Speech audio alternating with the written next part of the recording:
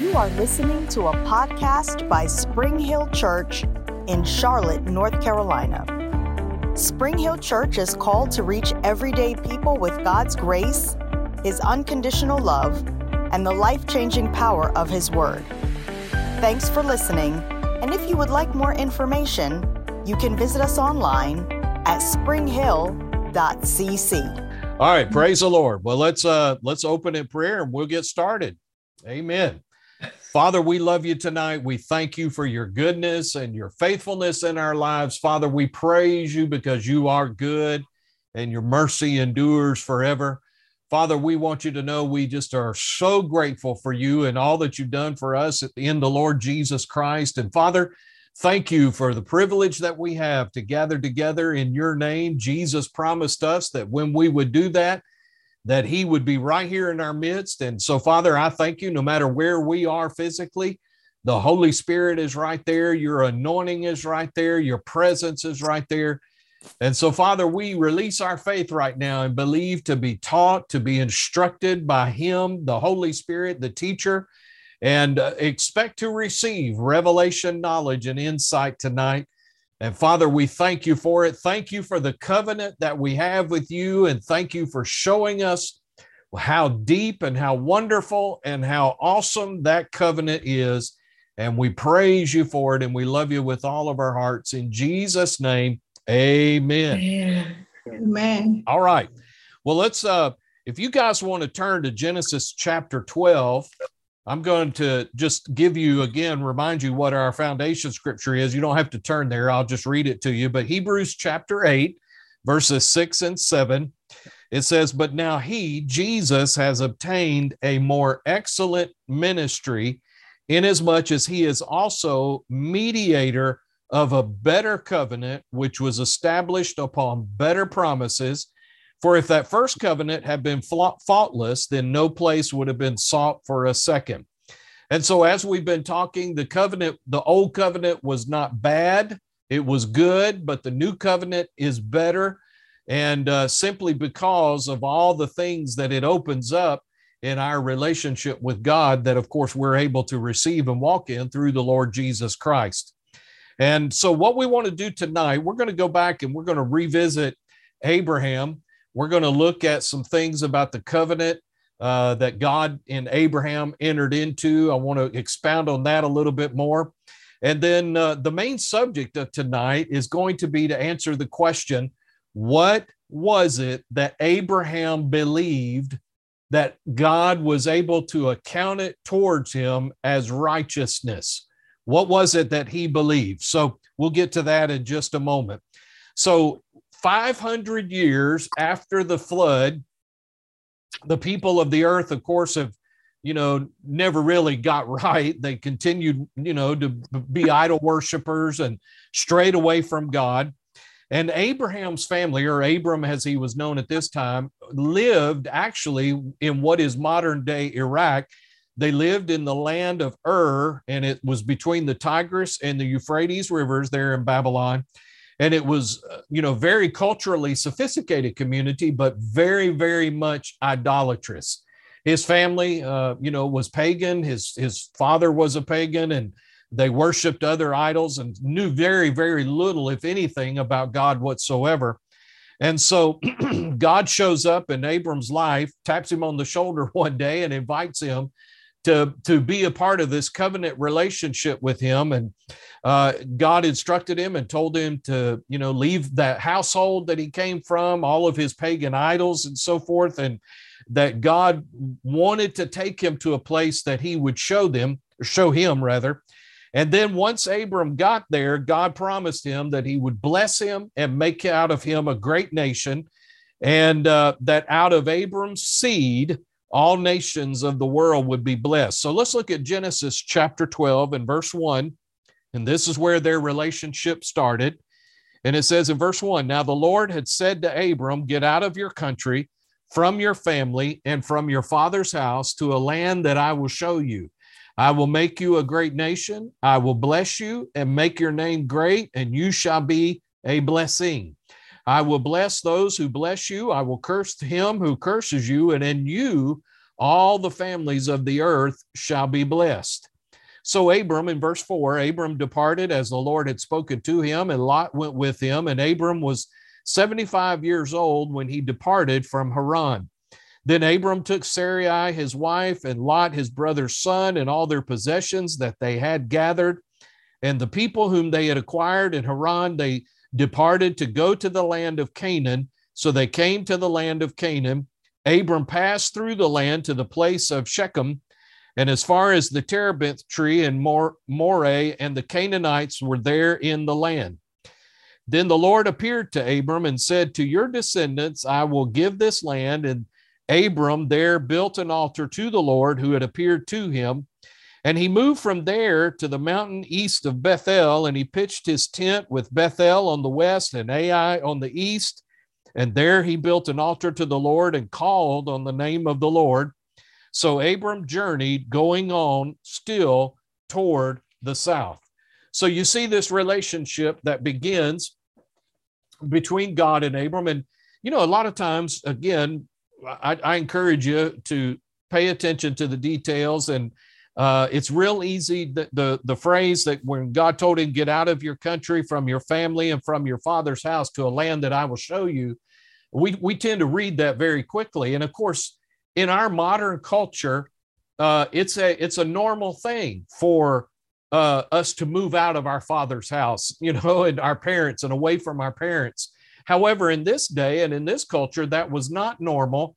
You may not have physically lived in the same literal four walls, but you stayed very close to your family. You stayed very close to your predecessors, your ancestors, and built on that family lineage there.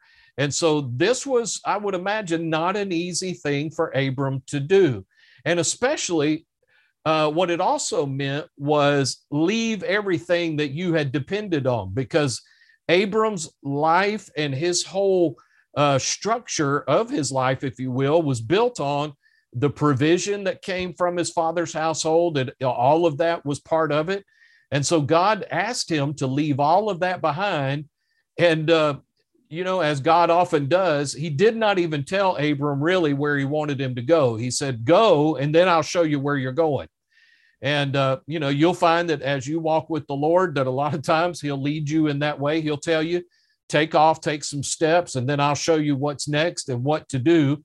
And really what he's wanting to do is he's wanting to see if you'll believe him and step out in faith and trust him to know that he will give you the next steps. And of course, that's exactly what happened here. And so Abram ends up in Canaan and continues on with his relationship with the Lord. But go over with me to chapter 15, Genesis 15, and verses 5 and 6. And so we're going to come back to this in just a moment, but I want to show you a phrase in here that is the subject of tonight. In verse 5, he says, then he brought him outside. God brought Abram outside and said, look now towards heaven and count the stars, if you're able to number them. And he said to him, so shall your descendants be.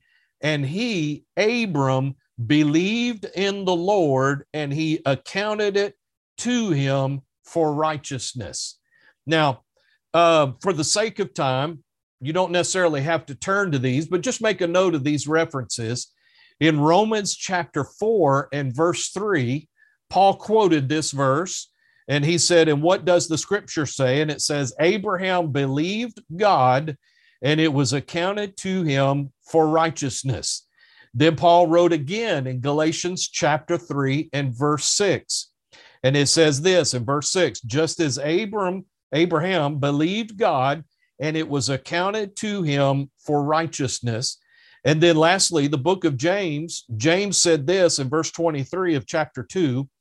He said, and the scripture was fulfilled, which says, Abraham believed God, and it was accounted to him for righteousness, and he was called the friend of God. Now, we talked about that in respect to the covenant relationship, but what we want to talk about tonight is what was it about that covenant relationship with God that Abraham believed, and God was able to, and the word accounted there is an accounting term. In other words, what God was able to do because of what Abraham believed, he was able to put righteousness over in the column that Abraham was in, where, of course, this is before Christ. This is before Jesus' death, burial, and resurrection.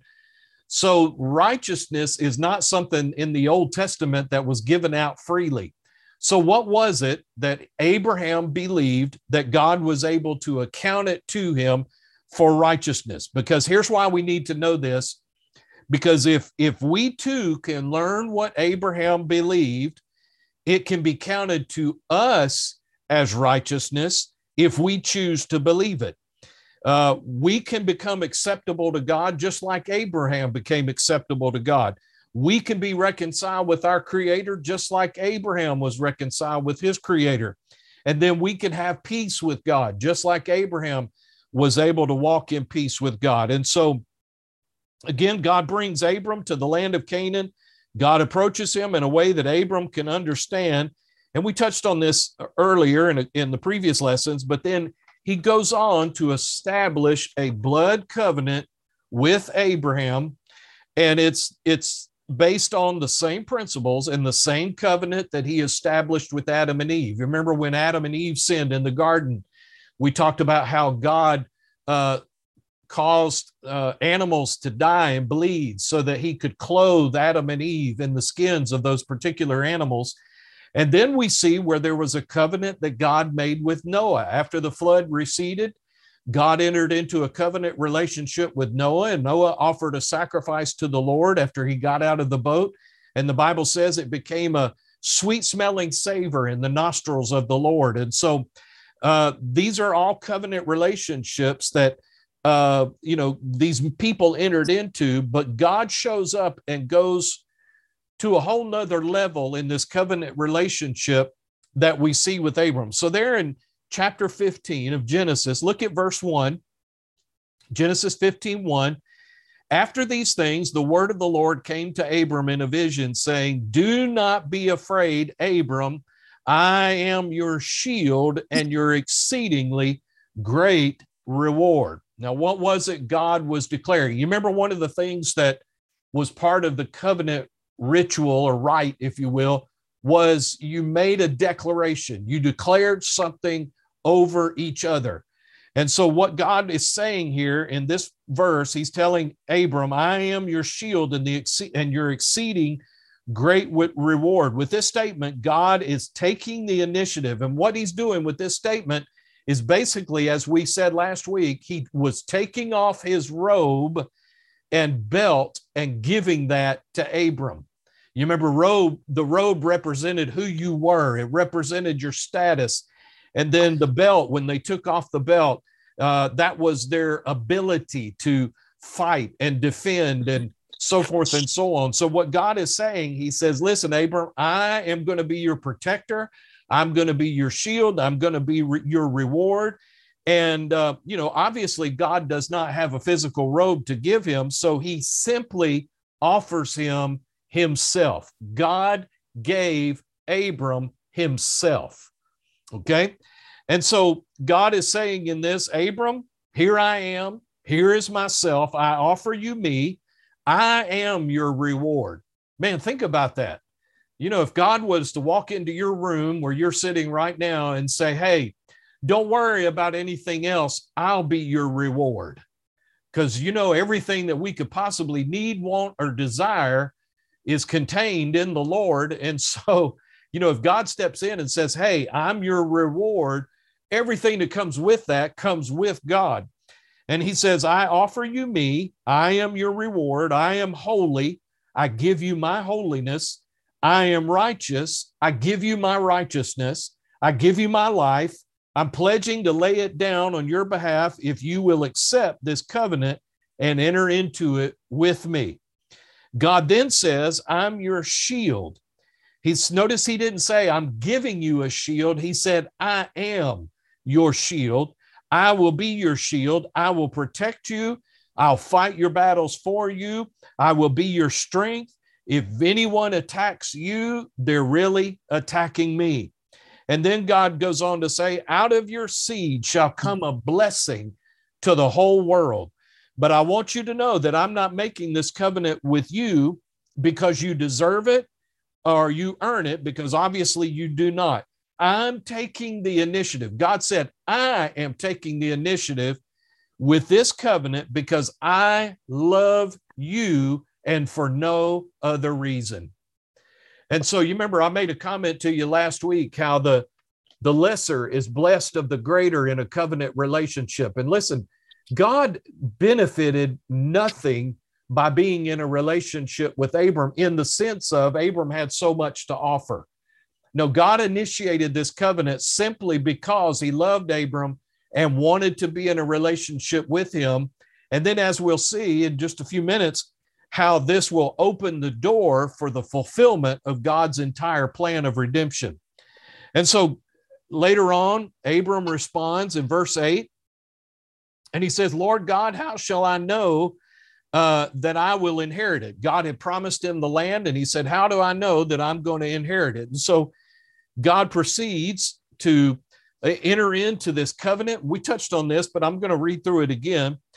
God has him go through the entire procedure of cutting the covenant with the animals. You remember we talked about how Abram got the animals. He split them in half. He put the two halves separate from one another. And all of the animals that he chose and that he used and was instructed to use were considered clean by the Lord. So just because of the instruction that God gives him, Abram knows that this is going to be a covenant. And he knows the seriousness of this covenant and that it can't be broken. So look at verse 9 in chapter 15. He says to Abram, bring me a 3-year-old heifer, a 3-year-old female goat, a 3-year-old ram, a turtle dove, and a young pigeon. Then he brought to all these to God and cut them in two down the middle, placed each piece opposite the other, but he did not cut the birds in two. And when the vultures came down on the carcasses, Abram drove them away. Now, when the sun was going down, a deep sleep fell upon Abram, and behold, horror and great darkness fell upon him. And that word horror is not like a horror movie. It's talking about how heavy it was. In verse 13, then he said to Abram, know certainly that your descendants will be strangers in a land that is not theirs, and will serve them, and they will afflict them 400 years. And also the nation whom they serve I will judge. Afterward they shall come out with great possessions. Now as for you, you shall go to your fathers in peace. You shall be buried at a good old age. But in the 4th generation they shall return here, for the iniquity of the Amorites is not yet complete. And it came to pass when the sun went down and it was dark, that behold, there appeared a smoking oven or a column of fire and a burning torch, or let me back up, a pillar of smoke and a burning torch that passed between the pieces. Now, as we talked about this last week, did this ever cross anybody's mind as to why it seemed like Abram was left out of this? You remember we talked about how it was God and Jesus that actually were walking in between the pieces here. And Abram was just over there, just kind of witnessing all of this and watching it. And for the longest time, when I would read this years ago, I couldn't understand, how could this be part of a covenant relationship that Abram was involved in, because he had nothing to do with it, really. He was not involved with it at all. It was God and Jesus that were actually doing all of the participation. Well, let me answer that question. The problem with God entering into a covenant relationship with Abram was this: how can the Creator enter into a covenant relationship with the creation? How can weak, sinful man enter into a covenant with the holy, mighty, all-powerful God? What does Abram possibly have to offer God? And of course, the answer to that is nothing. If every human being could offer all of their possessions to God, it still would never merit a covenant relationship with God. The Creator is beyond reach of the creation's ability to reach out to him in their own capacity. So there is just no common ground for Abram to be able to approach God in this way. All right. So why did God have to do it this way? Well, here's the simple reason: because there was no one else qualified to be involved in this covenant. God chose to swear by himself in this covenant. Now, here's what you also need to understand, and this is, again, laying the groundwork for what is to come. God chose to swear by himself, and the only way that this covenant relationship could be established is if some member of the Godhead was going to be a substitute for Abram. Okay? And so that, again, that opens the door for the Lord Jesus to get involved.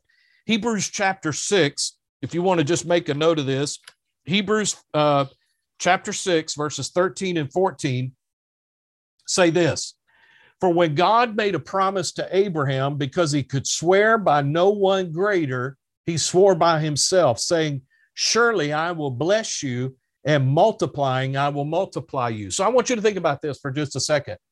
God is making all of these declarations. And you remember one of the declarations is, "Out of you shall come a great nation, and through you all nations of the earth shall be blessed." Well, guess what? There was somebody else that God was declaring that to as well. And it was Abram's substitute in this covenant. God was declaring to the Lord Jesus Christ that in you shall all families of the earth be blessed, and I'm going to raise a great people up out of you. Okay? So God caused this deep sleep to fall on Abram, and there was a great darkness, and Abram witnessed everything that was taking place, and he saw the two parties passing between the halves of the animals, and someone else was saying, "I am dying to myself. I'm giving up my rights to my own life. I'm beginning a new walk with my covenant partner. Not my will, God, but yours be done."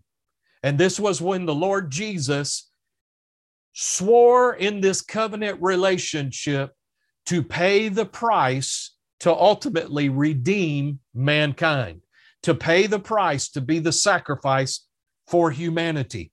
Now, Abram saw this bright, brilliant glow. He saw the pillar of smoke, and then he saw, the only way, that the writers knew how to describe it was like it looked like a burning furnace, but it was this bright, white hot heat light that was passing in between the pieces. So who was it that Abram saw? Well, keep your marker there back in Genesis, but go with me over to Matthew 17. And let's look at Matthew 17, verses 1 and 2. Now, this is a glimpse into what we call the experience on the Mount of Transfiguration, when the Lord Jesus took Peter, James, and John with him up on top of the mountain, and he led them up there. And so it says in verse 1, "Now after 6 days, Jesus took Peter, James, and John, his brother, led them up on a high mountain by themselves." In verse 2, "And he, Jesus, was transfigured before them. His face shone like the sun, and his clothes became as white as the light." And then, of course, later on, Moses and Elijah appeared to him, and they conversed with him. I personally believe their conversation was about what Jesus was getting ready to accomplish, and then also what was to come, as far as the overall arching ministry of the Lord Jesus. And so what I want you to see, though, is that when Jesus allowed himself to be seen in his full-on glory, the only way that Matthew knew how to describe it, based on the testimony of Peter, James, and John, is that his face shone like the sun. It was that bright. Go over with me to Revelation chapter 1, please. The book of Revelation, chapter 1, and look at verses 13 and 15. I tell you, we'll just back up to verse 12. The Apostle John is beginning to experience his revelation from the Lord, and Jesus appears to him and he says, I am the Alpha and the Omega, the first and the last. And verse 12, he says, then I turned to see the voice that spoke with me. And having turned, I saw 7 golden lampstands. And in the midst of the 7 lampstands, one like the Son of Man, clothed with a garment down to the feet and girded about the chest with a golden band. His head and hair were white like wool, as white as snow, and his eyes were like a flame of fire. His feet were like fine brass, as if refined in a furnace, and his voice as the sound of many waters. So again, John, again, think about this for just a moment. This is the same Apostle John that saw him transfigured on the Mount of Transfiguration. And so he had caught a glimpse of the glorified Jesus at that moment. But I want you to think about something. John had traveled with Jesus for 3.5 years in his ministry. He loved Jesus. They had spent a lot of intimate time together. And so when the Lord appears to him, notice what it says in verse 13, and in the midst of the 7 lampstands, one like the Son of Man. The only way that John knew how to express it was, it looks like what I kind of remember Jesus looking like, but he's different. And, so what John saw was the glorified version of the Lord Jesus, not the earthly ministry version. And so it was a wonderful thing for him to be able to see. And then Revelation chapter 21, go towards the end of the book. Revelation chapter 21 and verse 23. And this is what's phenomenal. And we're going to see all this one day when we all get to heaven. John writes, and he's talking about the literal place of heaven. And he said, I saw no temple in it, verse 22, for the Lord God Almighty and the Lamb are its temple. The city had no need of the sun or of the moon to shine in it, for the glory of God illuminated it. The Lamb is its light. Mm-hmm. I've heard people testify about that have died and gone to heaven and talked about how marvelous the light is there and that there are no shadows. We don't know what it's like not to have shadows, but light emanates all around. Shadows are caused because of light only coming from one direction. In heaven, light comes from everywhere because it's enlightened by the Lord Jesus himself. So there are no shadows. There is no darkness at all. And so my whole point in this is what Abram caught a glimpse of. Passing between those pieces was a glorified pre-incarnate visitation of the Lord Jesus, cutting or participating in this covenant relationship with God. So we have the eternal Son of God in his pre-existing glory. He stood in for Abram. He was the substitute for Abram in this whole covenant situation. And why? Because he was the only one that was qualified to stand in for Abram. And here's what's cool. All of Abram's unborn seed were included in that covenant because they were physically on the inside of Abram. Okay? So Jesus, remember this, Jesus was to be the sacrifice. He himself would, at some time in the future, become the Lamb of God to take away the sins of the world. All right, now, let's talk about what happened in this covenant and what Abram's involvement was in the covenant from this point on. All right, so what we have later on in Genesis chapter 17 is where God instructs Abram to seal the covenant so that there would be a scar. You remember we talked about one of the things that, of course, the shedding of blood was involved. And so what you endeavored to do wherever the shedding of blood took place is that there was to be a scar, to be an everlasting reminder of this covenant. So God instructs Abram to institute this thing called circumcision, which leaves a physical mark on the body. And that was the representation of this covenant. Abram would wear in his flesh the evidence that he had entered into a blood covenant with God through Christ. Now, that's a key to remember. Abram's covenant with God was through Christ. Okay? So all of Abram's descendants would bear this scar so that the reminder or testimony would be passed down from generation to generation. And then we mentioned this last week. We talked about in the covenant relationship, there's the exchanging or changing of the names. And we talked about how God in Genesis 17 told Abram, he said, your name is no longer going to be Abram, but I'm going to make it Abraham. And God took the fourth letter of his name, which is in our language is H. In Hebrew, it's Cha, okay? Kind of like you're clearing your throat.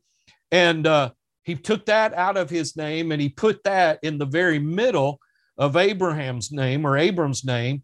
And so his name then became Abraham. Likewise, God also changed Sarah's name. Sarah used to be called Sarai. The last letter in her name, it ended in I, but God changed her name and put his letter on the end of her name, and she became Sarah. And so God took on Abraham's name because from that point on, listen, he was known as the God of Abraham. So think about this. Throughout ages, I mean, even to this day, he is referred to as the God of Abraham, Isaac, and Jacob. Okay? So God took on Abraham's name. Abraham or Abram took on God's name in his name. Now, Abram at this point has no son. Now, he's got a promise, but he doesn't physically have a son. So according to this promise, Abraham was to have a son. And if this is going to happen, listen to me carefully, it was definitely going to have to be a supernatural thing. You remember at this point, Abraham is 99 years old. Sarah is 89 years old. And as I pointed out to you last week, Sarah was never able to have children. She was barren all of her life. And so this was it was going to take an absolute miracle for this birth to take place. And so Abraham has never had a covenant partner like God with so many promises. But the one thing he does know is that God cannot break the covenant. This gives Abraham complete confidence and assurance in his partner and his willingness and ability to bring the promise to pass. And I just want to remind each of us tonight, we have a covenant partner, going way into the future, but we have a covenant partner through the Lord Jesus who absolutely will not break the covenant. So if a promise is included in that covenant relationship, it is impossible for God to break that promise. So think about all the promises that God has made to us in his word that we benefit from as his covenant children and partners. And so it is impossible for God not to fulfill those promises. Okay. So God is capable, as we all know, of delivering the promise, and Abraham and Sarah have a son. So go back with me to Genesis chapter 21, please. Genesis 21.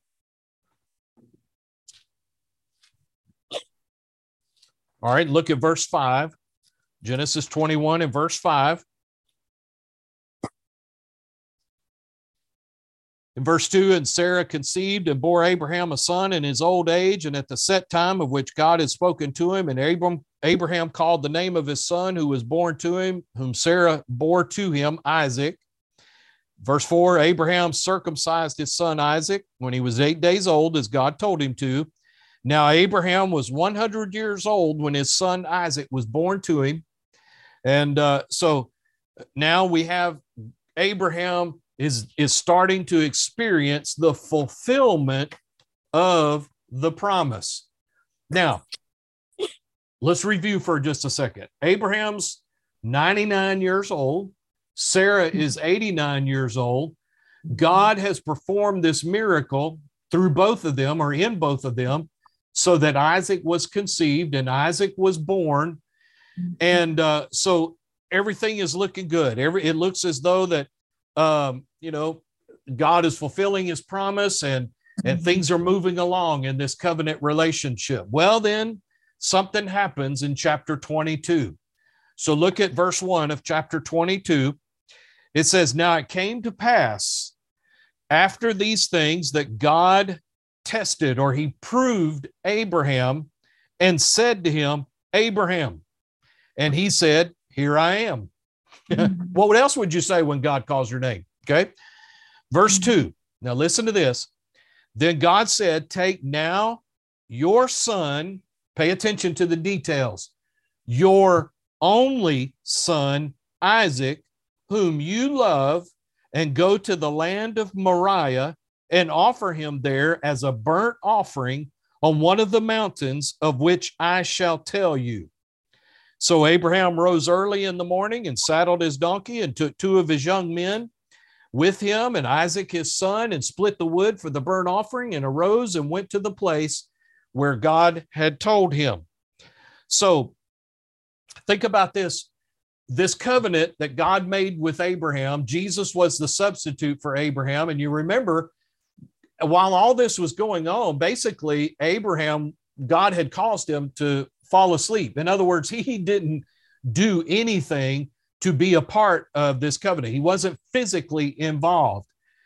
Did Abraham really believe in the covenant? Did he really believe in this covenant? This is what God is wanting to know. Or was it just mental assent or some type of religious thing that Abraham went along with? And so remember this, when the covenant is cut, each party completely surrenders himself in loving trust to his covenant partner. That's key right there. When you're in a covenant relationship with someone, you surrender yourself in loving trust to that partner. He must be willing to give his total life, his being, and his heart to the one that he is in covenant with. The covenant is a total surrender of yourself to the one that you were in covenant with. So what God is wanting to find out is, does Abraham really believe in this covenant? Okay. So the only way to totally prove what is in Abraham's heart is to find out by asking him to do this, to give up that which is most dear to him. Now, I want you to think about this. Everything that Abraham and Sarah went through for 25 years to come to this moment right here. And in the natural, it's not like if anything happened to Isaac, they can just back up and punt. We're young enough, we can have more kids. No, this was a supernatural miracle. And so if something happens to Isaac, then either God is going to have to move supernaturally again, or their childbearing days or raising days are over. Okay. So, but again, what I want you to understand is, in the covenant relationship, everything I have belongs to my covenant partner. Everything he has belongs to me. If there is something that I ask of my covenant partner, he has a right to ask of the same thing of me, because everything I have belongs to him and everything he has belongs to me. All right. So God was wanting to know, would he be willing to give all of this up for God? Okay. So again, he tells him, take your son now, your only son Isaac, in verse 2, whom you love, go to the land of Moriah and offer him there as a burnt offering on one of the mountains that I will tell you.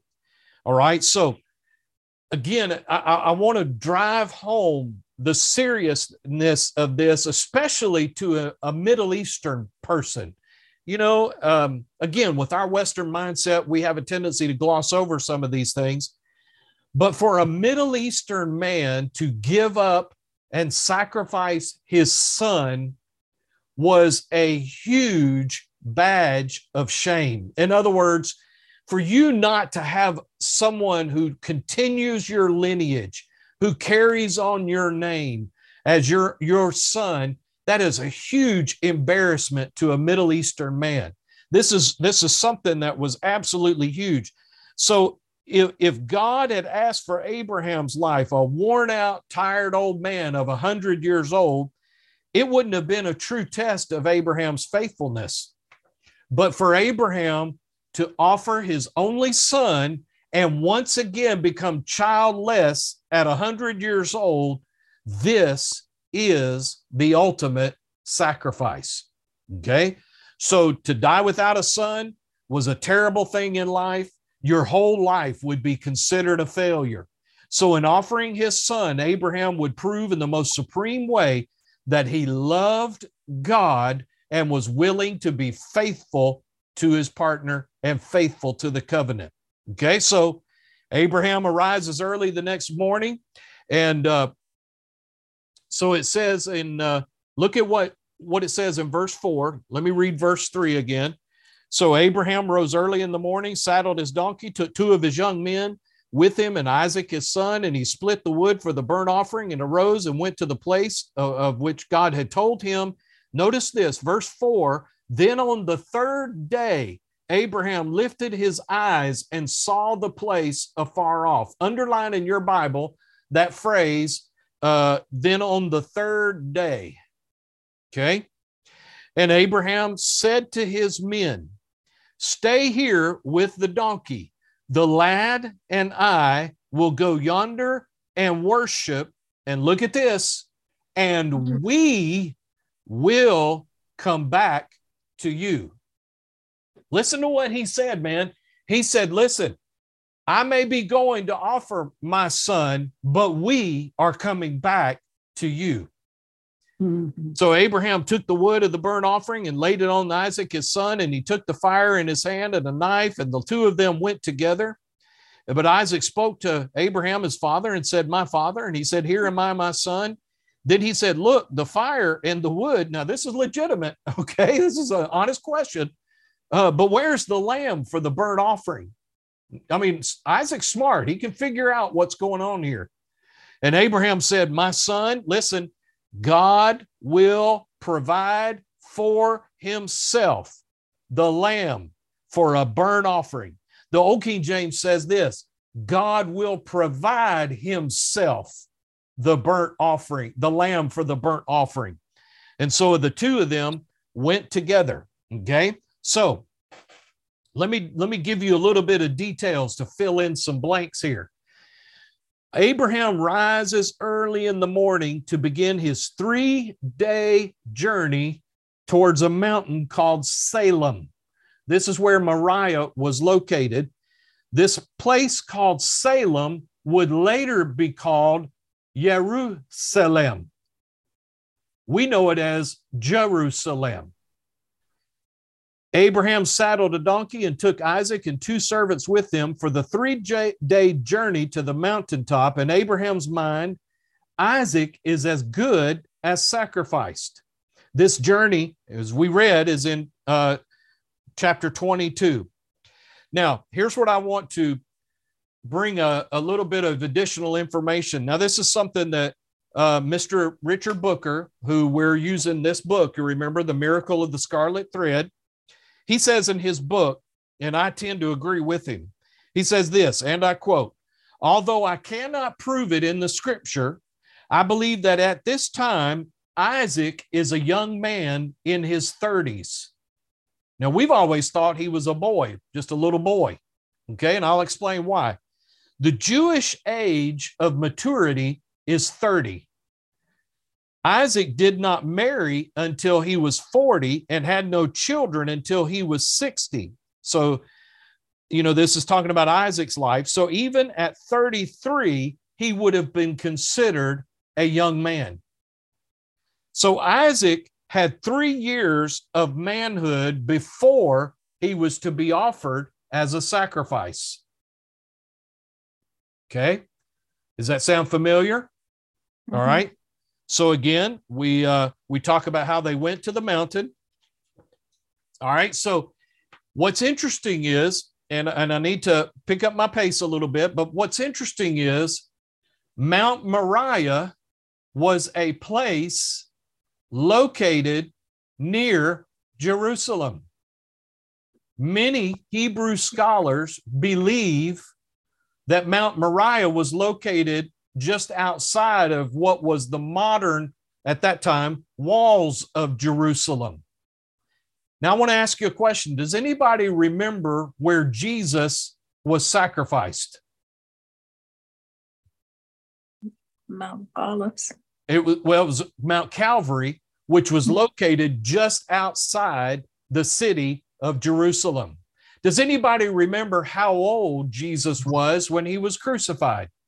33 and a half. Yep. Okay. So let's recap for just a moment. So God told Isaac, he said, God will provide himself a lamb for the sacrifice. All right. You remember what I said about a covenant relationship. In a covenant relationship, if I approach you and I say, I need, let's say you possess something that was of extreme value to you. I mean, it was so important to you. It meant everything to you. But in that covenant relationship, I come to you and I say, I need that. Well, under that relationship, you're obligated to give me whatever that is. But here's the other part. You then could require the same thing of me. Okay. Now, I want to go back and I want to highlight a phrase that we read in Genesis 22 in verse 2. God said this, take now your son, your only son, Isaac, whom you love, and go to the land of Moriah and offer him there. Does anybody know what John 3:16 says? For God so loved the world that he gave what? His only begotten son. Now, here's what's happening, y'all, behind the scenes.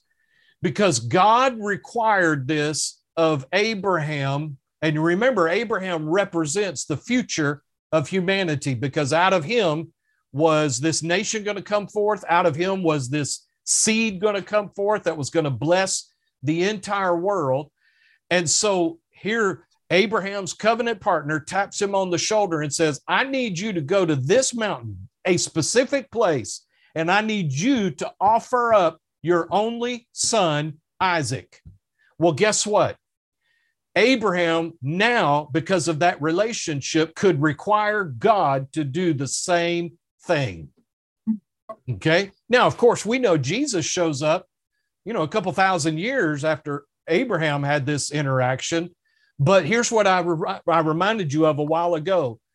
God never forgets his covenant promises.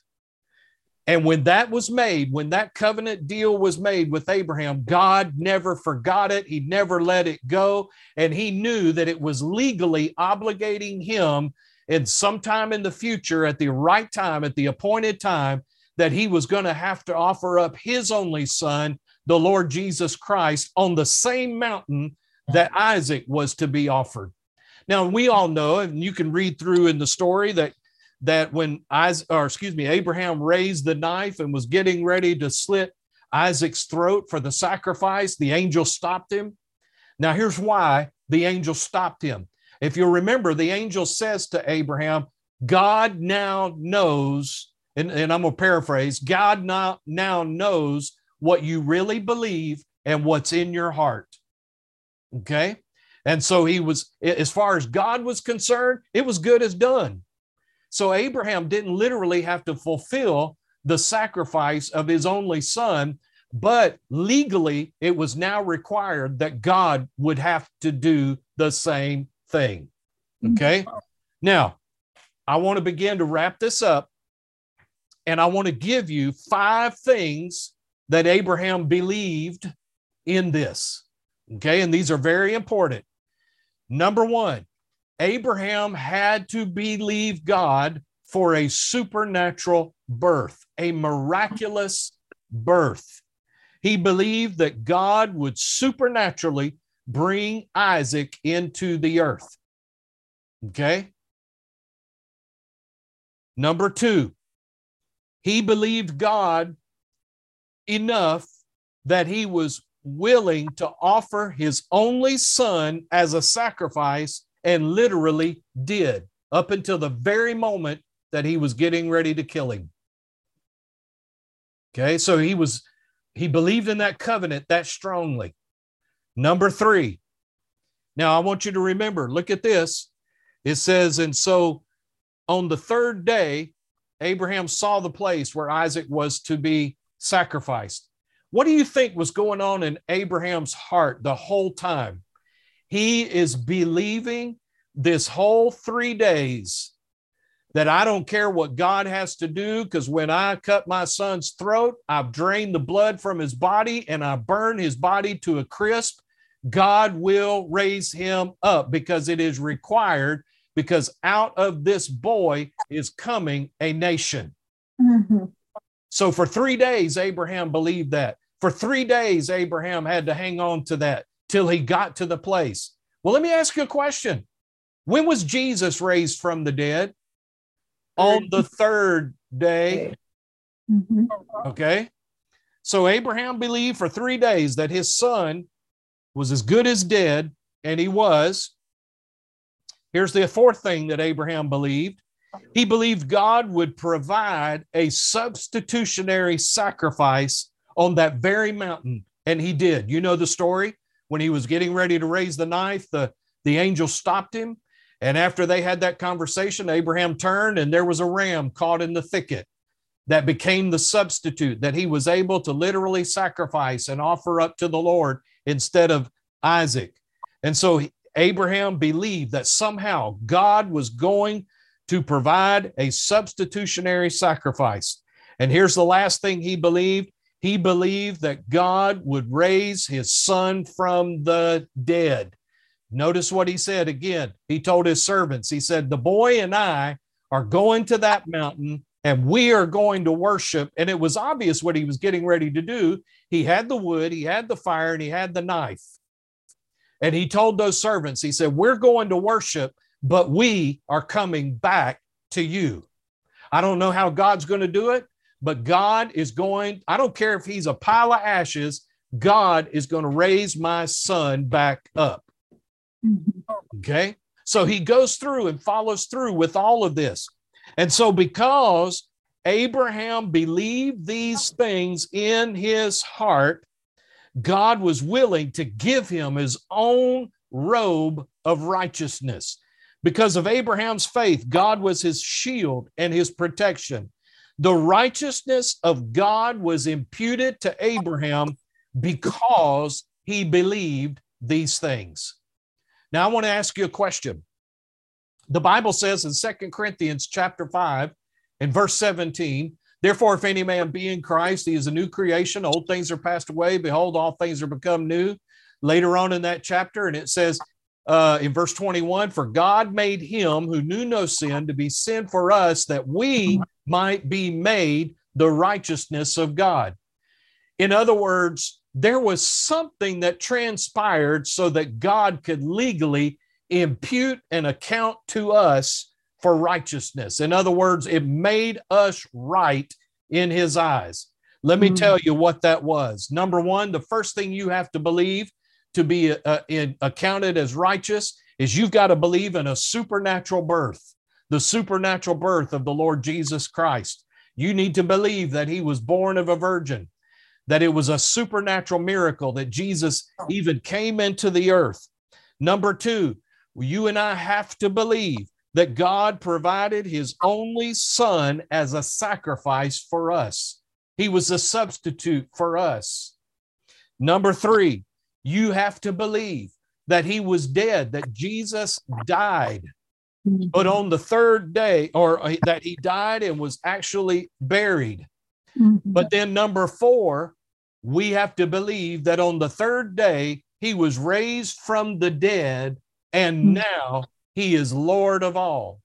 It's exactly the same thing that Abraham had to believe you and I are required to believe. And if we will believe that, that's what gets us born again. And that's what allows God to be able to say in our account, they are righteous, they are right, they are holy because of those things that they believe. Amen. Amen. Isn't that awesome? Yes, it is. That's what that blood covenant is all about, folks. And so we're gonna keep diving into this. But you know, let me toss out another nugget to you. You got time for one more nugget? Yes. Okay.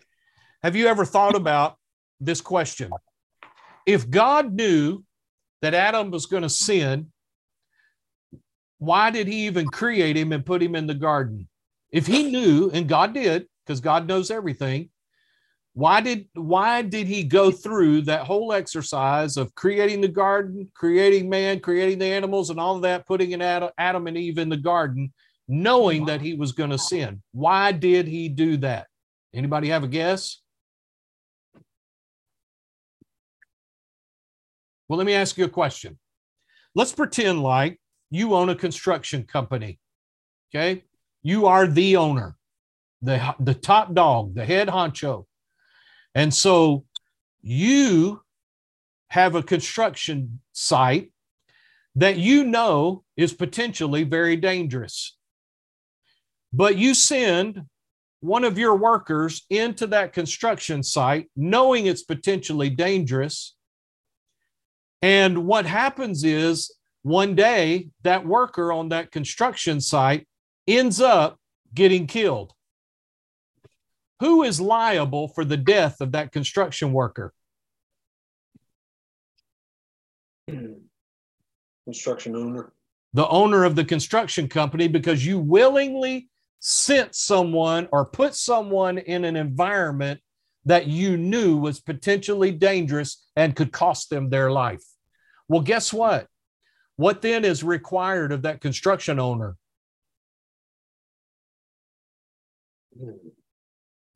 Accountability. Okay? What God did in his wisdom, in knowing that Adam was going to sin, and this is just mind-boggling to me, but God in his infinite wisdom, knowing that Adam was going to sin, went ahead and put Adam in that environment. And when Adam sinned, God was now legally liable to remedy the situation. And God made plans to remedy it and pay for it once and for all. Good stuff. Wow. Isn't that awesome? Okay. God's just awesome.